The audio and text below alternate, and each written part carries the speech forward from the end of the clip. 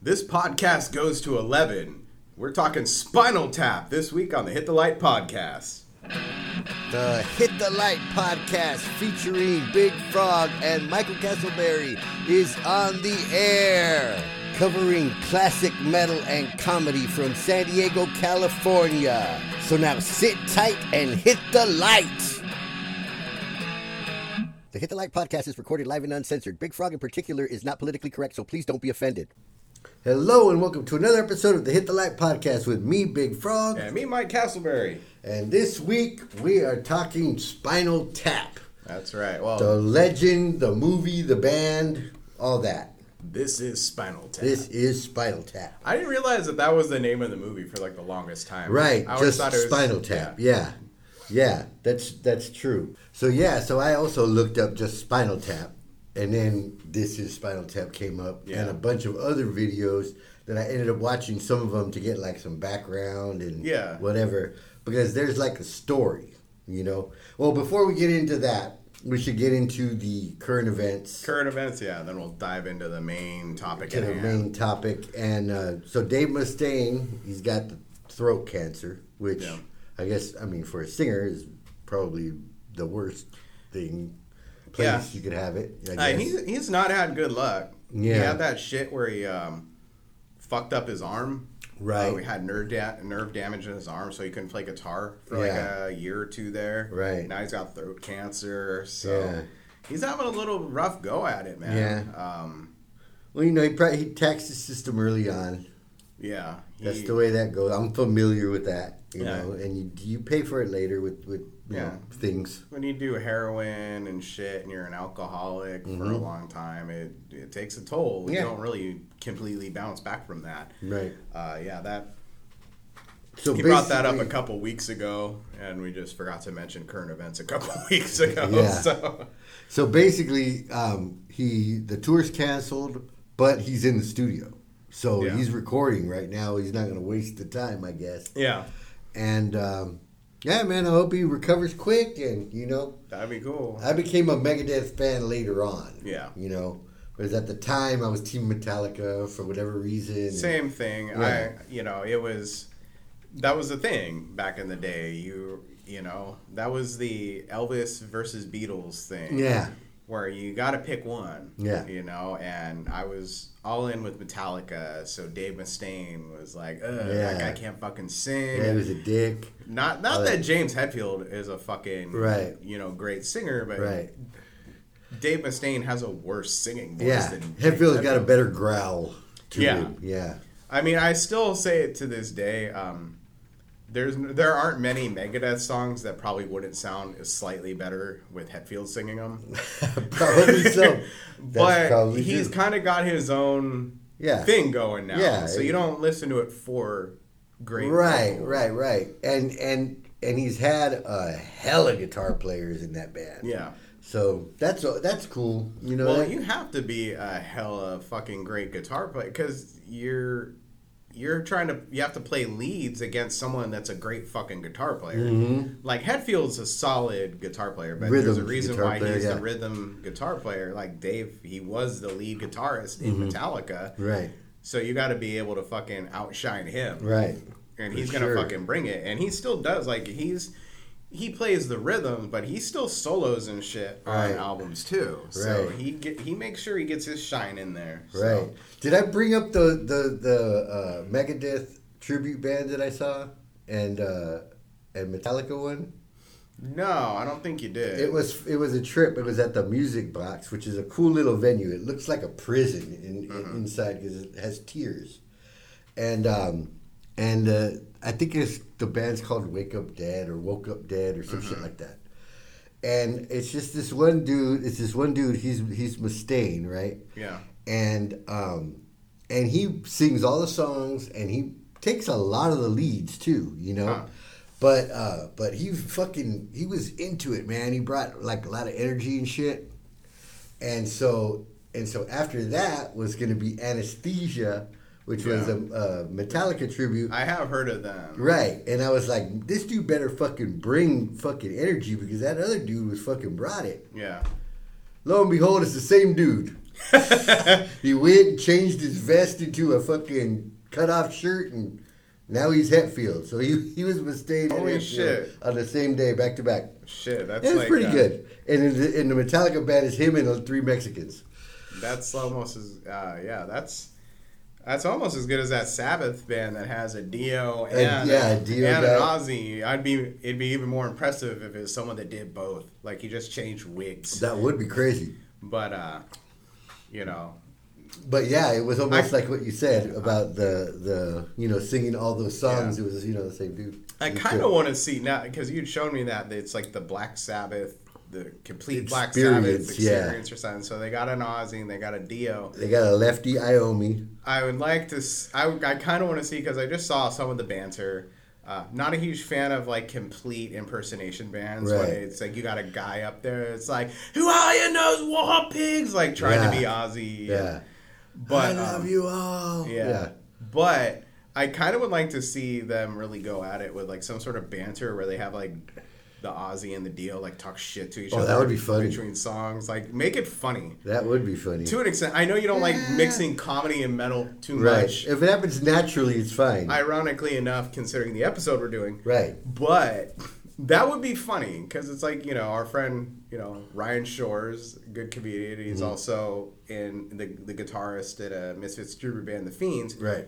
They have comedy in their show, too. Okay.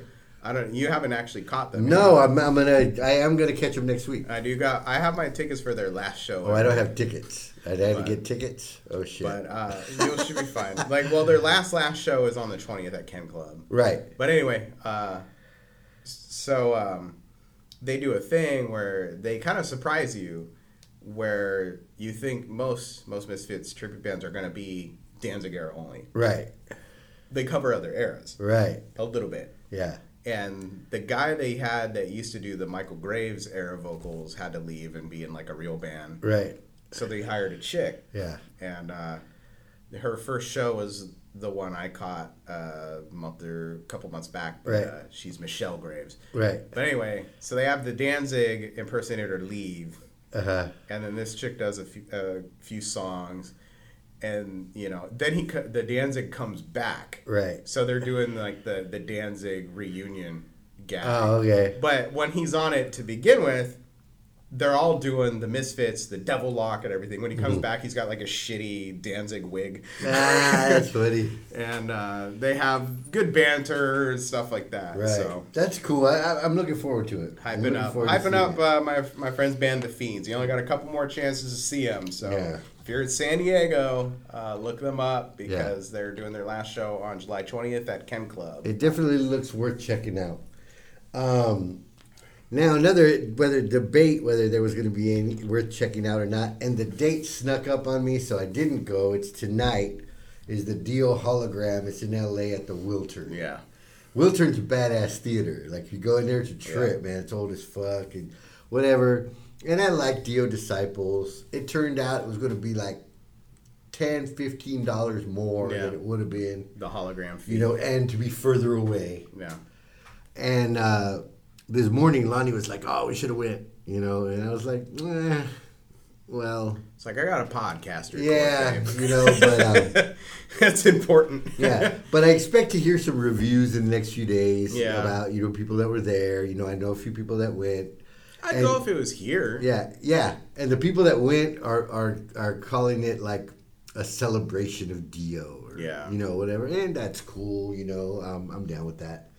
So whatever, we'll see. Yeah. Luckily, I'm setting my hologram to be in the audience for there that, you go. So. Yeah, the Big Frog hologram will be on the upper deck. Yeah. All right. So in starting off with Spinal Tap, the year is 1984. Right. That's the year the movie comes out, and that's the year that it's set in. Right. And so I looked up some shit, and basically because there's a backstory, the backstory to Spinal Tap is basically they were formed in 1966, and I don't remember the name of the town that they're supposed to be from. It's a made up name, like Squandry or something like that. Anyway, so in 1966 they form, and just like all these real bands that we talk about all the time, they started out as a rock and roll band. Yeah. You know, and they had a couple of hits that were just not heavy at all and whatever. Yeah. They kind of, I almost like when you see those, because they show that in the movie and stuff too, a little bit. Yeah. It's almost like a Judas Priest type of thing. It does look like that. Except for they're a lot more hippie-ish. Yeah. But, it's just that same deal. It's the funny thing about that when they depict it, it's like they're going through all the different trends. Right, of the time. Different trends, different so looks. They were a hippie band for a little bit. They had like one of their singles was Cups and Cakes, and it was very Beatles, Sgt. Pepper era type of song. Yeah. And then they had their before that, they I think their first hit was like "Give Me Some Money," which was definitely kind of like a Kinks thing going for it. Yeah. So they really had a lot of fun just with that. They they had the multiple drummers that died. Yeah, all that.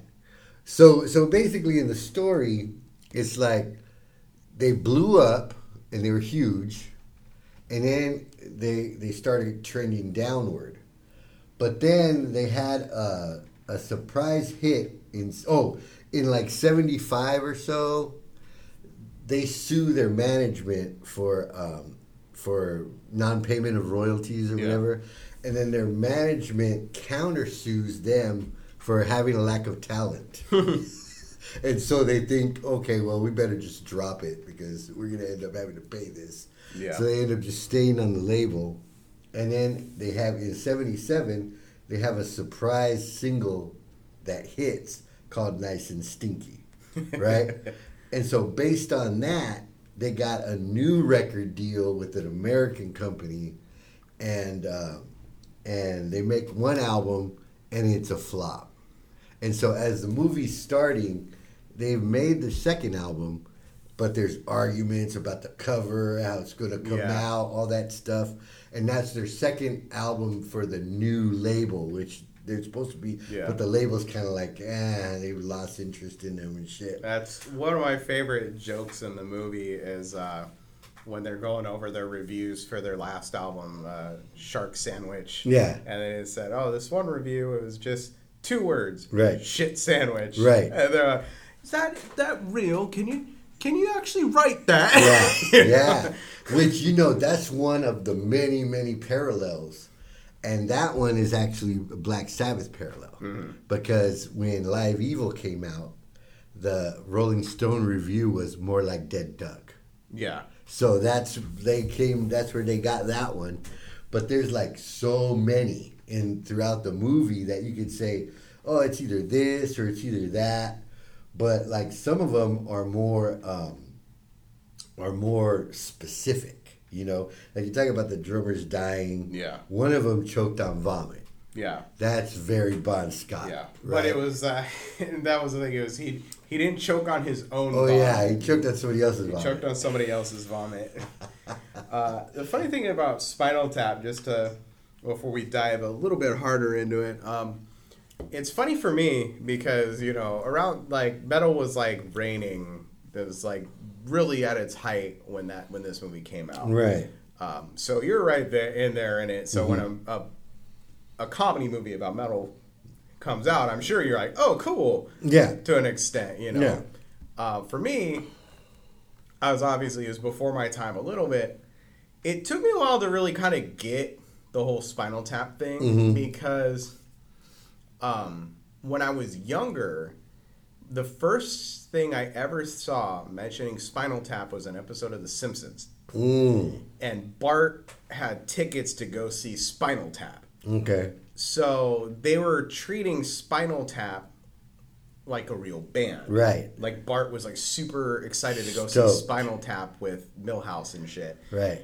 And so for me, I didn't know if they're a made-up band for The Simpsons or if they're a real band that was, like, guest starring. Yeah. Like, that kind of stuff. And in the episode, they accidentally, like, kill Spinal Tap. Okay. Like, so, like, one of them, like, is, in the audience, I I think Bart had like a laser pointer or something. Mm-hmm. He's fucking around and it hits the guitarist or something in the eye. He's like, "Oh, my vision!" And then later, like, someone's driving the bus and then they couldn't see and it crashes. And Yeah. But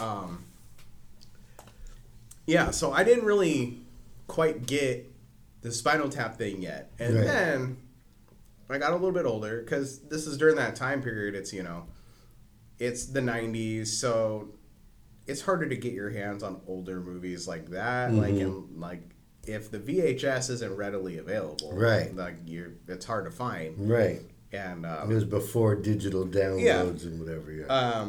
So the next time I saw a reference to Spinal Tap, I was watching a Metallica documentary. It was back those when they, you know, every band used to have like a band documentary and a road documentary type of thing.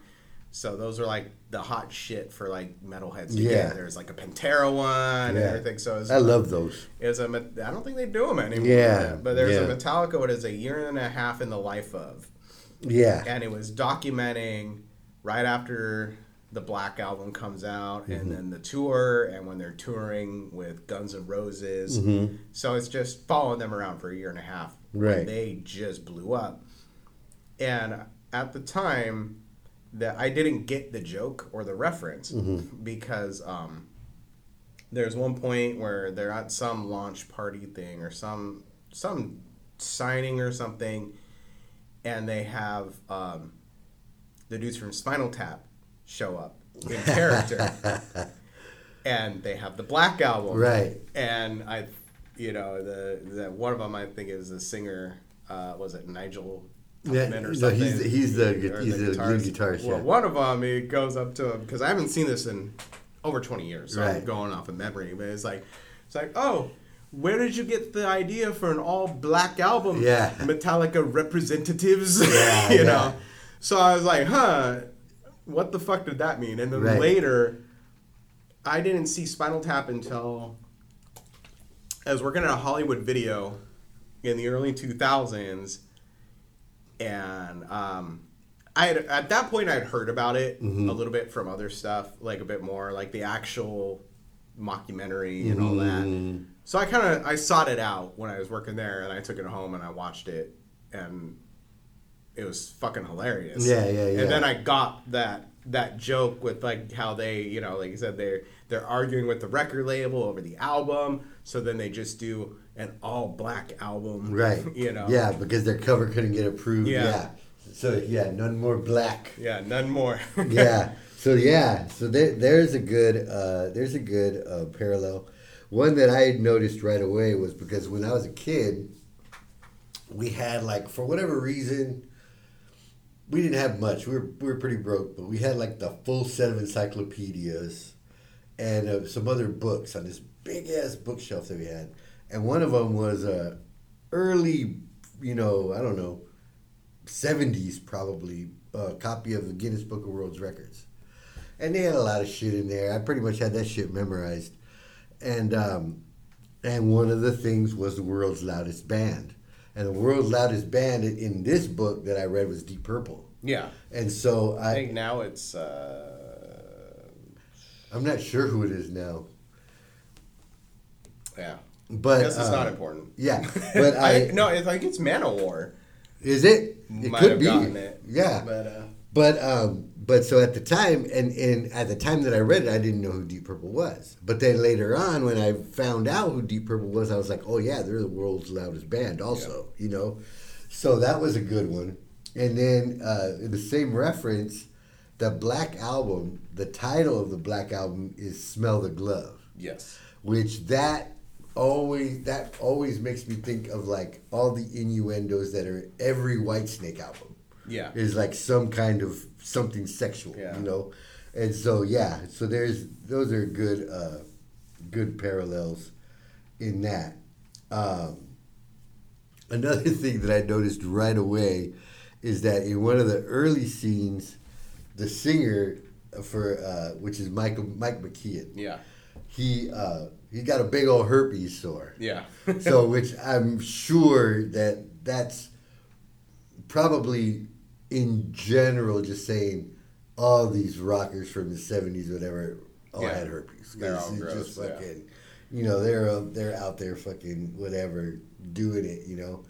But one thing that they didn't really show in the movie was they didn't have a whole lot of that groupie life thing. Yeah. Because their following was mostly male. Yeah, and they were on the downswing too. Right. But to me, like, there's a lot of bands that's following is mostly male, and especially bands that are like more serious music. Yeah. You know.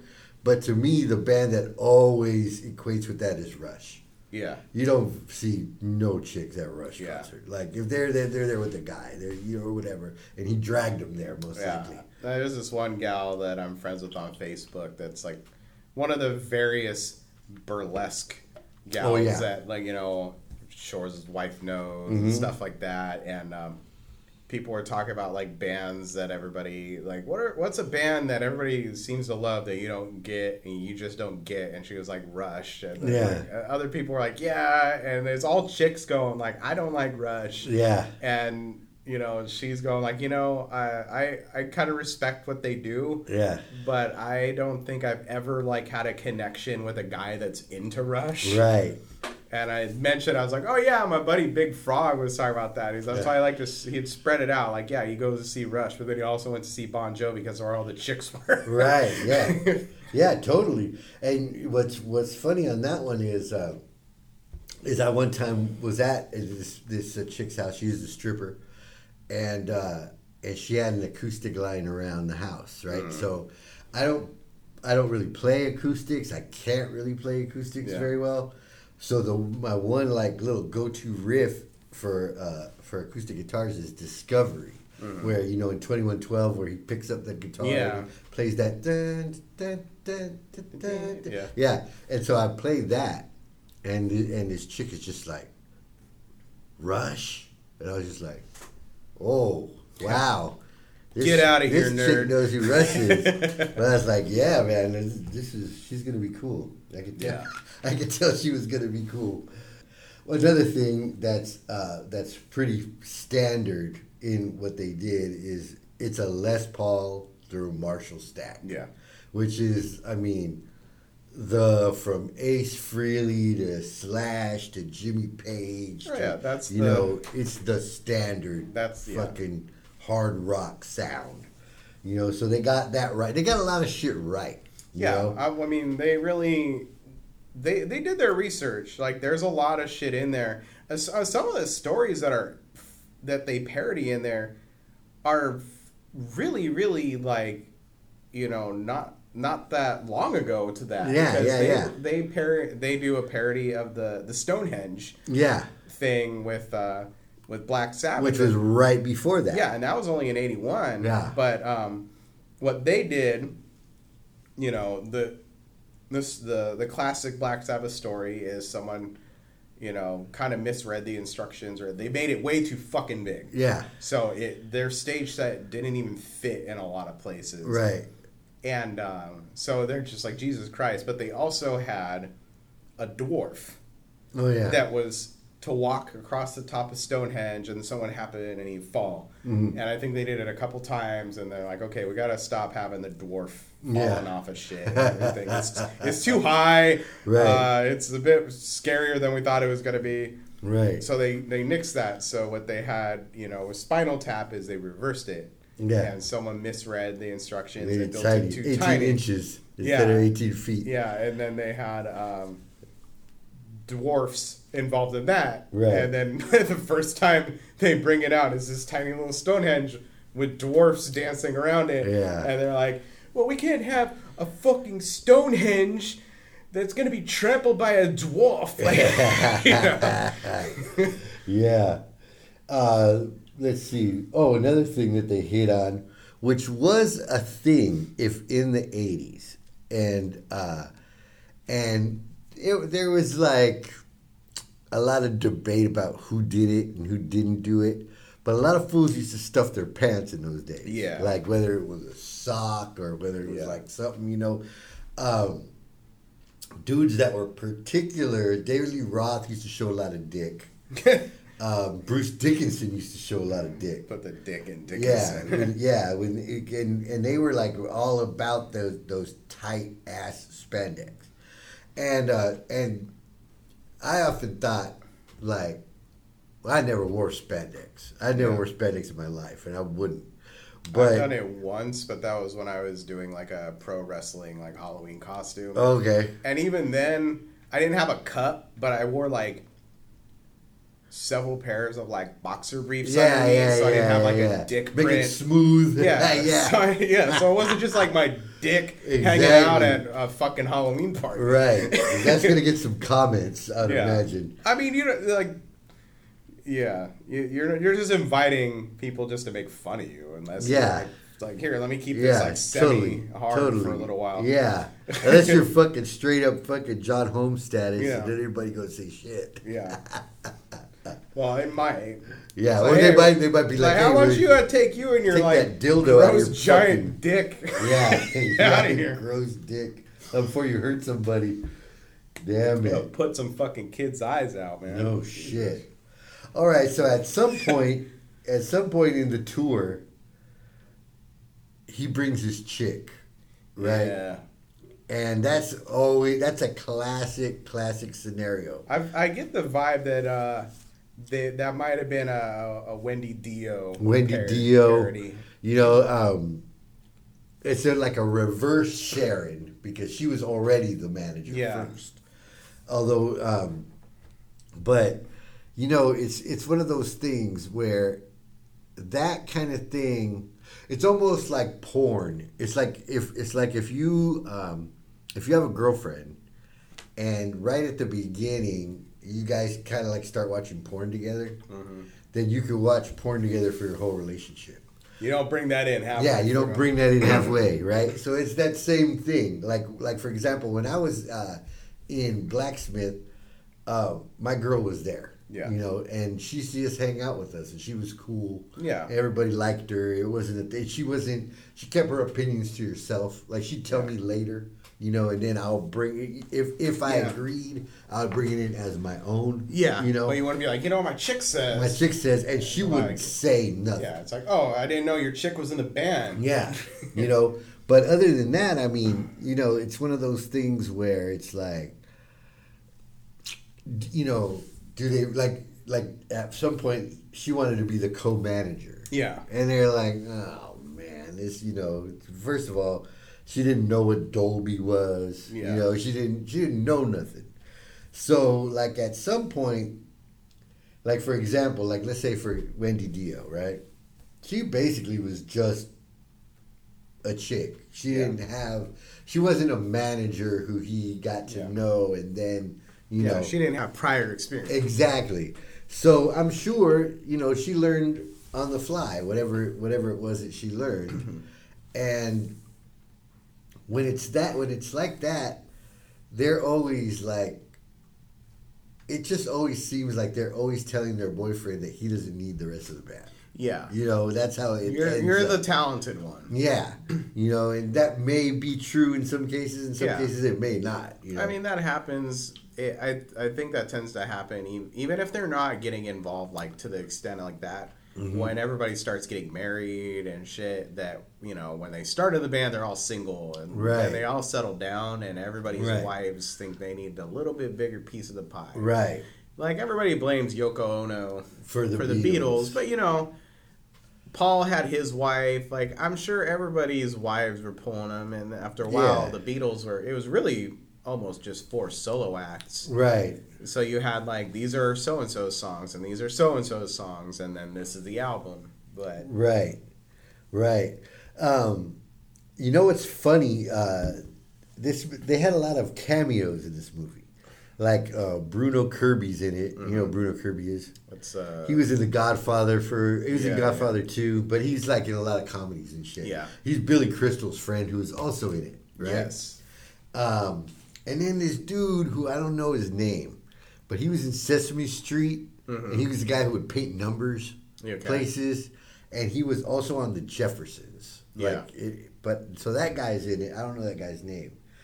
And then when they're old, we're like they're already old rockers and shit, and some young rocker guy comes walking through, and like everybody knows, and they're like all go talk to him and shit, and he's kind of like, That's Paul Shortino from Rough Cut.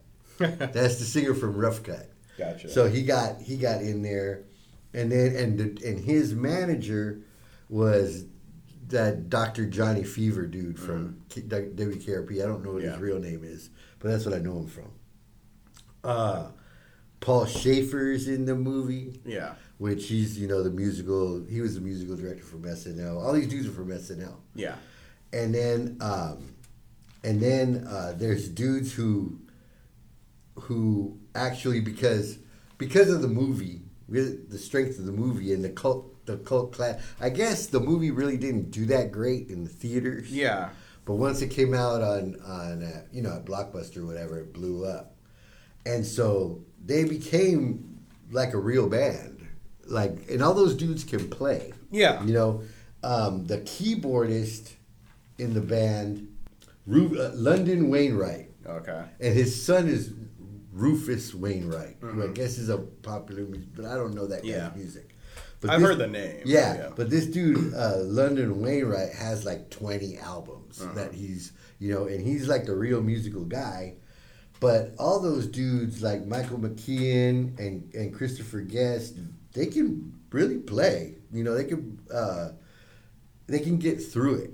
Harry Shearer, who's the bassist, he's not as good. Yeah. But he's a bassist, so it kind of works out. But like in those videos that I send you, one of them, they're playing fucking Glastonbury. Yeah. And it's like fucking 100,000, 200,000 people they're playing for and shit. And actually, the drummer that plays with them in that concert is Greg Bissonette, who's the drummer for David Lee Roth's band in the early days. So that's just going by some of the people are personnel for this. This was Rob Reiner's first movie. Was it? Yep. Oh, wow! That was his first film, right? So. And largely improvised. Yeah, it's from like. Somebody gave them some certain amount of money to write a script. Yeah. And they were like, yeah, not really. It's going to be kind of like this. Yeah. You like it or you don't like it. Yeah. The interesting thing with that, too, not only is it that's his first movie he ever directed, but while it's not the first of its kind, as far as I know, this is the first like consequential mockumentary. Mm-hmm. I think there was one in like the 60s that was like a Beatles spoof, before the Monkees became a thing. Right. It was something. The Rudels or some shit. Yeah, like that. The Ruddles. Yeah. That, so there was stuff like that. I don't know why that's so fucking funny. Yeah. It's just stupid. Yeah. But so he kind of made the mockumentary style take off. Right. And what's interesting is, they had largely the same people years and years later did that again with A Mighty Wind. Right. Where it was a mockumentary about the folk music scene. Right. And shit. And they had a lot of the same people that were in Spinal Tap in that. Yeah, and it's probably funny, but I couldn't get through it because I didn't care about the subject matter. I did watch it and I did enjoy it. Oh, cool! It was funny. Cool. I will check it out. Again.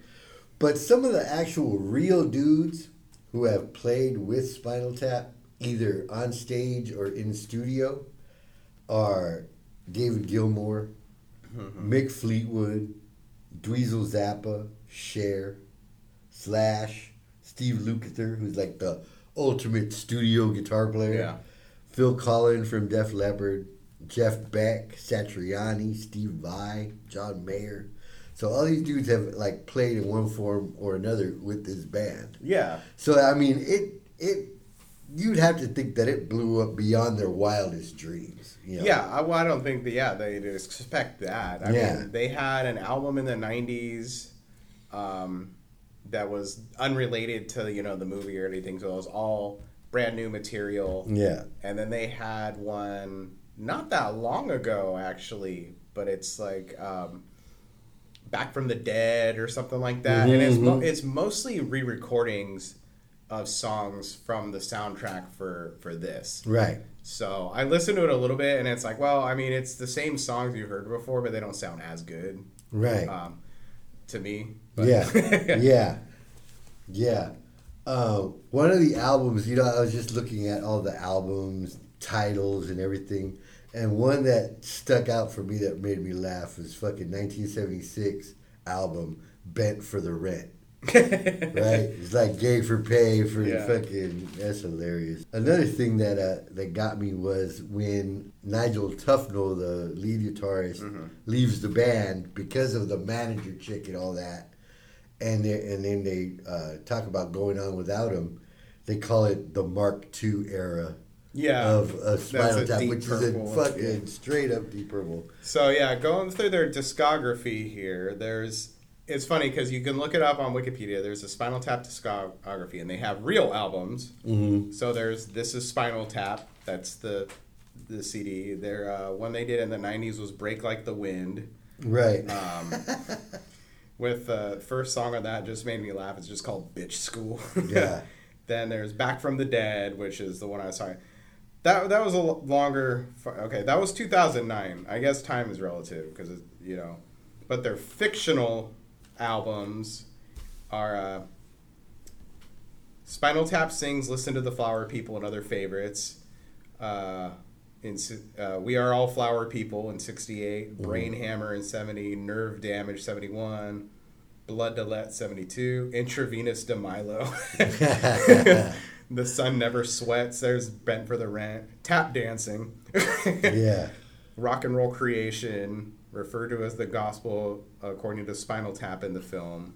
Shark Sandwich, and then Smell the Glove. Right. And their live albums, they have like a whole bunch of fake albums. Yeah.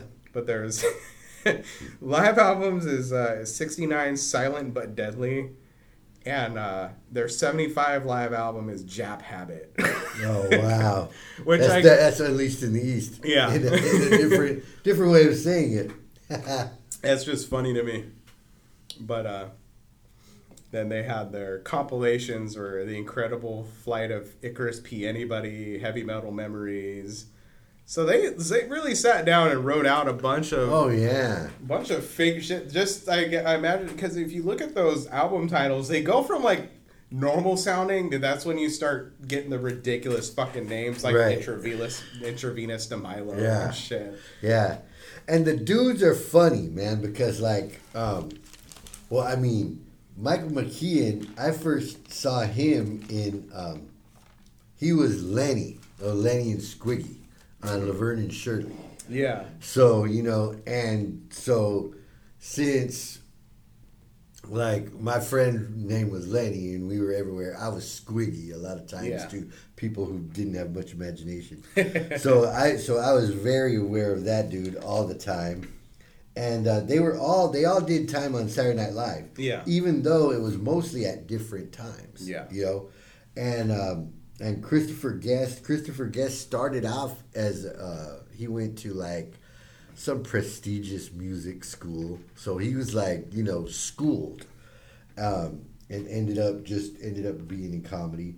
Harry Shearer's like SCTV from the days. Yeah. So yeah, man, I'm sure that they fucking sat down and came up with and with Rob Reiner, they all wrote the movie together. Yeah. So. Yeah, man, those titles were the shit.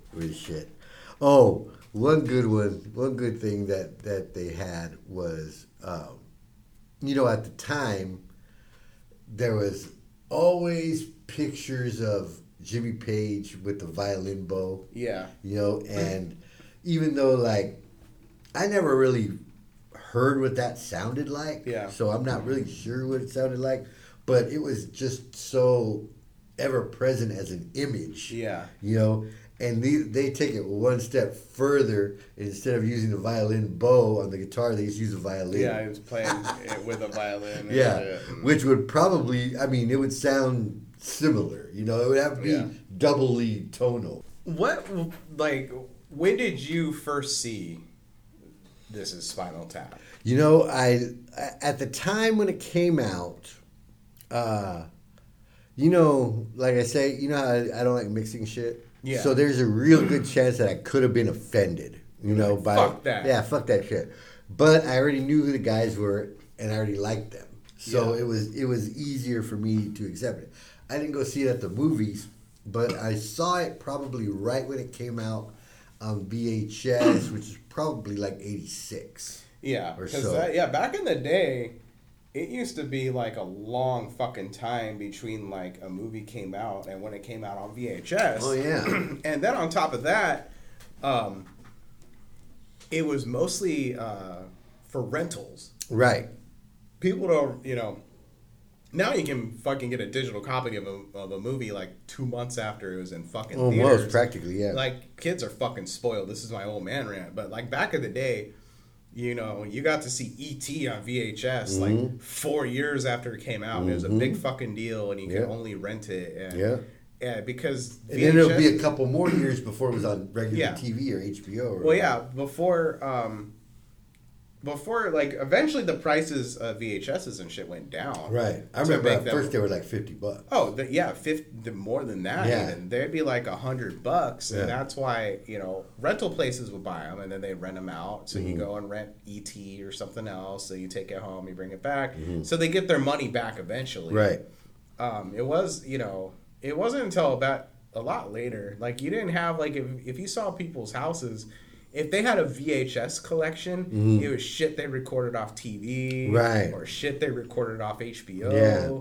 Or fucking blockbuster shit that they kept or whatever.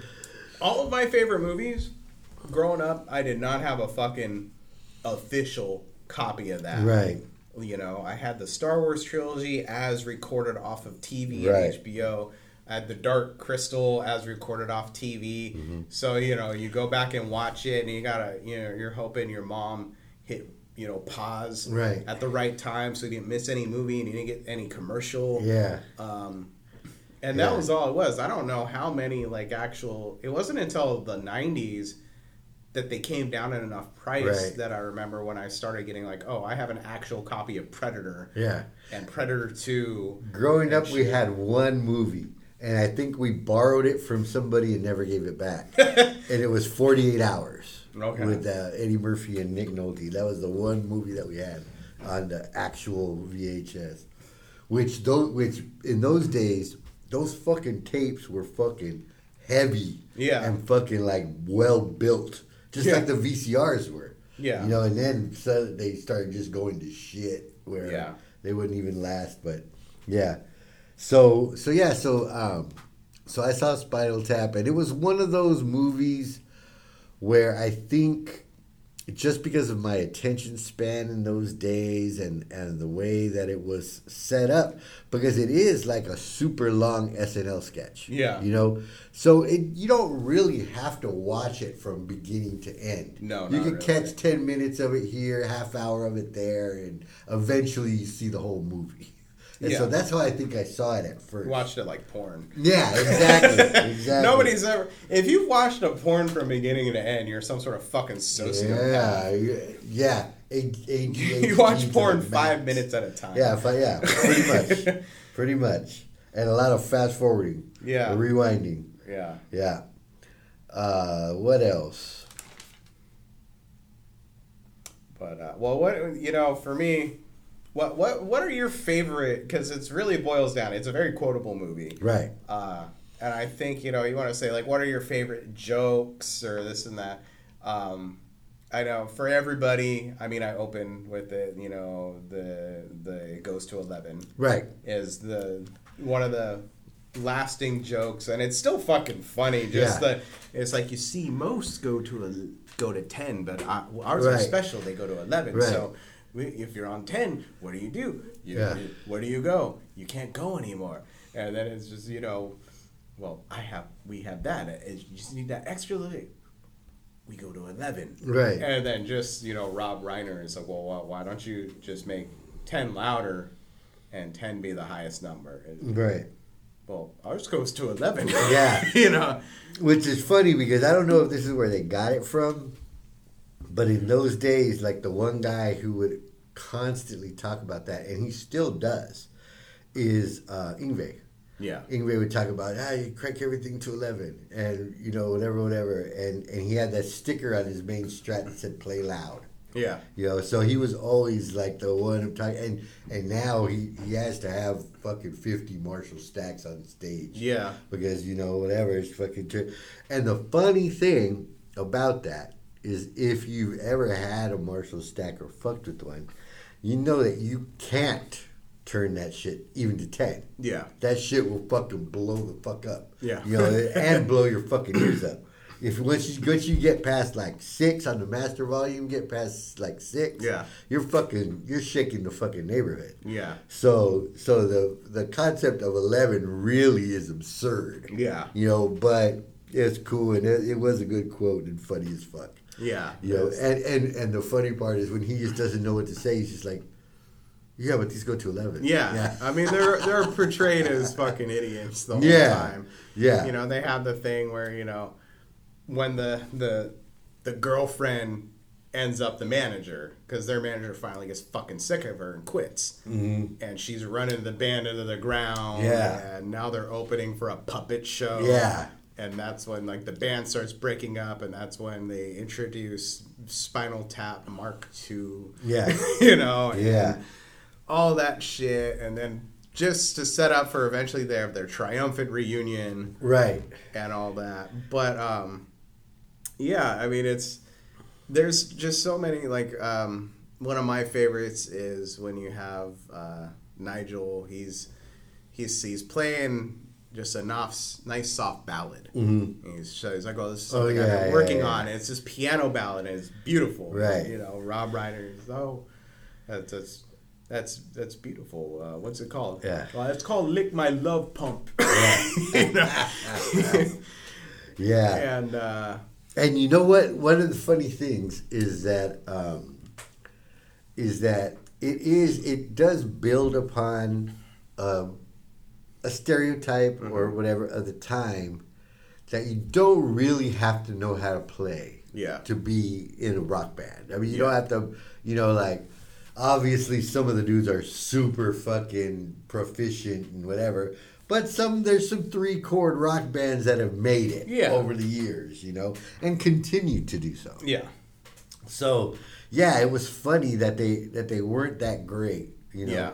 But then they also had their moments, So, it was cool. It was cool.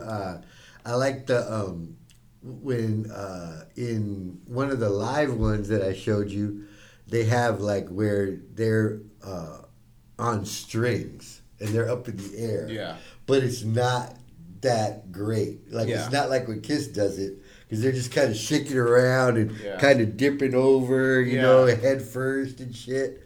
So it's hilarious. The shit that and I'm sure, because I saw one where I've been watching a lot of Kiss concerts lately, and so I watched one where Ace, he's got this guitar, right? It started smoking before it was supposed to start smoking, right?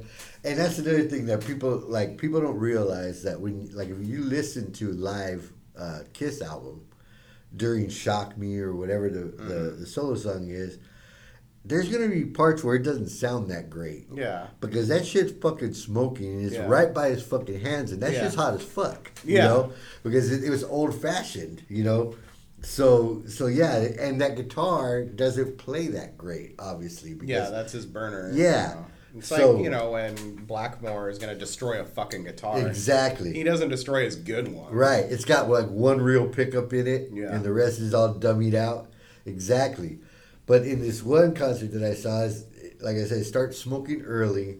So by the time he goes to fucking hang it on that hook that takes it up, it's not smoking anymore. And then the hook's not there where it's supposed to be. So he's just like, whatever. And he just puts it down, and goes and grabs the other guitar. And then he's like, I don't know where that guy is. Yeah. Like, what the fuck are you talking about? But that kind of shit happens. Started smoking early. And Exactly. You gotta get the Ace laugh in there. But that's the thing. It's like that whole movie is built on moments like that. So it became a thing when bands, they talk about their Spinal Tap moments. Right, exactly. You know, and you know, you have Iommi, who's like, it's a little too close to home more than a few times in this movie. Yeah. Because I don't know if it was Sabbath, but there's also the thing with the pods. When Oh, one gets yeah. stuck in the pod. Yeah. I can't remember whose story that was, but that was another thing that happened. Oh, yeah. Totally. So it's, you know, when you put on a big spectacle like that, things can go wrong. So they spoof that. Or when Spinal Tap is getting lost backstage, Yeah. they can't even find the stage. Yeah. And they keep passing the same spot. And Well, I remember a couple of things back in those, because like you said, it was those years, 84, 85, 86, 87, that the big stage shows started coming out, you know, and it didn't always go well. Like for World Slavery Tour, Iron Maiden obviously has the Eddie that comes out and walks around. Yeah. But they also had the mummy Eddie that was sitting over the stage. yeah. And he has his arms out and bummy head, and it's on springs. So Yeah. he's going like this. But like one time the springs failed, he just like went, you know. So they had to figure out how to do that shit. Yeah. And then during the same time, Dio was killing a dragon every night on Yeah. the fucking thing. And that shit didn't always look right. That shit looked Yeah. stupid like half the time. You know? I'm sure it looks better when Disney did that with their Phantasmic stage show. Oh, They yeah. had a dragon come out of the rivers of America. Exactly. And Mickey Mouse battles him. Yeah. It was you know what it was? It was the springs. There's always springs. Yeah. Some shit was spring So loaded. it's very bouncy. Yeah, very bouncy and sometimes more bouncy than others. Yeah, You well, know? it's the fact that it's like, well, we can't. It's too expensive to have an animatronic. Right. So it's like, but we need to replicate some kind of motion. Yeah. So here's this fucking spring shit. Right. So you got this And- weird, goofy Yeah, springy thing. and they got like some road crew jumping up and down behind Yeah. there and some shit. I want that job. Yeah, I for sure. I want Mummy Eddie Spring Technician Yeah. as a job on my resume. Yeah, there you go. So what'd you do? I jumped on a fucking trampoline during Iron Maiden concerts. Or, what? You know, we're getting a little far away from what we meant to talk about, but, Yeah. Well, I did like, for Iron Maiden's stage show, at the times when they'd have their, Charlotte the Harlot would come out during the show every once in a while. Yeah. That bitch was gnarly looking. Oh yeah. They got yeah. some busted looking chick to come out. Oh and she was the, you know, when they You were know, playing, oftentimes that was the case. I remember in the the girls era of Motley Crue, yeah. and I mean they had chicks throwing themselves, you know, Yeah. and they had two ugly chicks on stage in leather and whatever, Yeah. and I didn't know where they came from or why they got picked, but Like, well, they're a combined 10. yeah, man, yeah, It's that was fine. bad. You know. That was bad. Motley Crue had Tommy Lee got stuck upside down Yeah. on that, and when his drum set used to do that shit, you know, Halford ran a motorcycle off the fucking stage, you know, before. So yeah, everybody does have their Spinal Tap moment. I want to see the video of Halford just Yeah, off the stage. yeah. You can I think he imagine ran it into a wall that. actually. Like, oh, it's funnier if it's off the stage. Oh, that would be hilarious. But it's also significantly more dangerous for Oh yeah, everyone for involved. everyone. Yeah. I mean, at the very least, you're gonna get a muffler burn or Yeah, some shit. where it's like, hey, yeah, Halford ran his motorcycle off the stage. That's hilarious. Yeah. A child died. Yeah. You know. What's funny too is when certain performers have learned the hard way that stage diving into the audience is not always a good idea. Oh, Sometimes fuck they no. fucking just part and let you fucking land. Yeah. Yeah, no, they gotta be real into you before they decide to crowd surf Yeah. you, and or I see those stories though, and like when a chick decides to stage dive, and a bunch of pervy dudes are basically ripping her fucking clothes off, Yeah. and Oh, and dudes have even said, "Yeah, I'm fucking crowd surfing and fucking everybody's trying to shove their hand up my fucking ass." yeah, It's like, fuck, man, I didn't fucking know you like me that much. Yeah. Damn. There's a bunch of guys. What the fuck? Yeah. But it's like, I smell my fingers, fucking Ace Frehley, dog. Yeah. Oh, jeez. All right. So we're getting close to the end here. Anything else on it?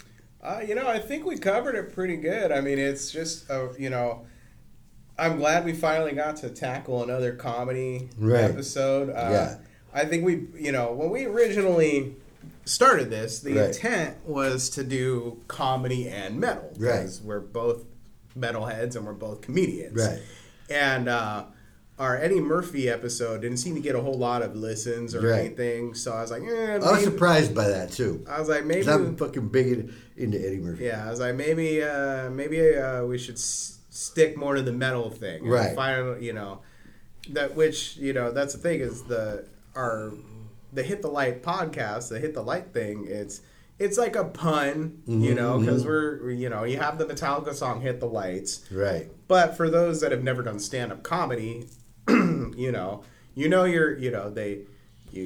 you're getting the light, that's when they turn the light on, a little light on in the back of the club, or if you're in a fucking shitty bar show and someone holding up their cell phone. Yeah. But that's to let you know that you got X amount of time left. Right.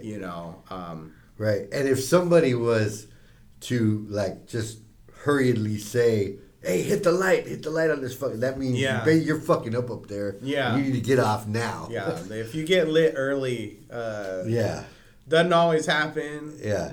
It probably should happen more often. Yeah, when it does, it's Shores, something bad. Yeah, Ryan Shores, who we mentioned before, when he was, I don't know if he still does it at his show, but he used to do this at another show he ran, where he kind of had a flexible amount of time. If you were killing it, he let you go for a little while, and then eventually he has to let you. So if you're killing it and you're supposed to originally do 10 minutes, if you're at minute 9 and you're just straight killing it, he's gonna he's gonna let you go. Right. If you're fucking up at and 5, eating shit, he's gonna light you early. Right. So that's interesting. I'm not sure I would like that. Either which way. Yeah. Because most of the time, if I'm planning on doing 10, that's what I got in the bank. And if I don't finish, oh jeez. Well, my whole what I do in those situations, because he told me that's what's going to happen. He said, plan for 15-ish potentially, or 15 to 20 if need be. But like when I did that show, like my thing is I know where I have my finisher. So in those situations, I know about how long it's going to take me to do it. So I'm like, light me at 5 or something. So I'm going to fucking go, and I'm going to tell all my other shit that's, it might not be shit I've done in a minute, but if you're going to keep letting me go, I'm going to do that, and I'm going to do that, and I'm going to do that. And the second I see that light, then it's time for my finisher. Yeah. So... that's pretty much how I do it too. So I figure we're going to try to work in comedy a little bit more. Right. Let's see if anybody gives a shit about Spinal Tap. Yeah. But, I see maybe a Sam Kinison episode come in. Would be cool. Something like that. There's plenty of shit to choose rock and roll dudes. Dudes with rock and roll attitudes. Yeah. Dice we could do. Yeah. And so there's a lot of shit. I figure at some point... I want to, we're going to change it up a little bit and have someone come in and, have guests. And just that way we can just talk about what got you into metal. Let's talk about some of your favorite bands and just shoot to the shit. I figure I want to do that. There's only going to be a few more episodes at the San Diego Library, by the way. Me and the wife are going to be moving into an apartment where we can actually record there. Right. So in a few weeks, about a month, we're going to be trying that there, and I figure that's when we're going to start bringing in some people to interview and all that. Eventually, I'd like to have that dude Casey Trask on, who I was explaining to Lonnie the other day. because Lonnie's team Ace. Yeah. Right? She's like, fuck that, it's not real without Ace. Okay, cool. Which is cool because that's what I wanted to think, but that's really what she thinks. And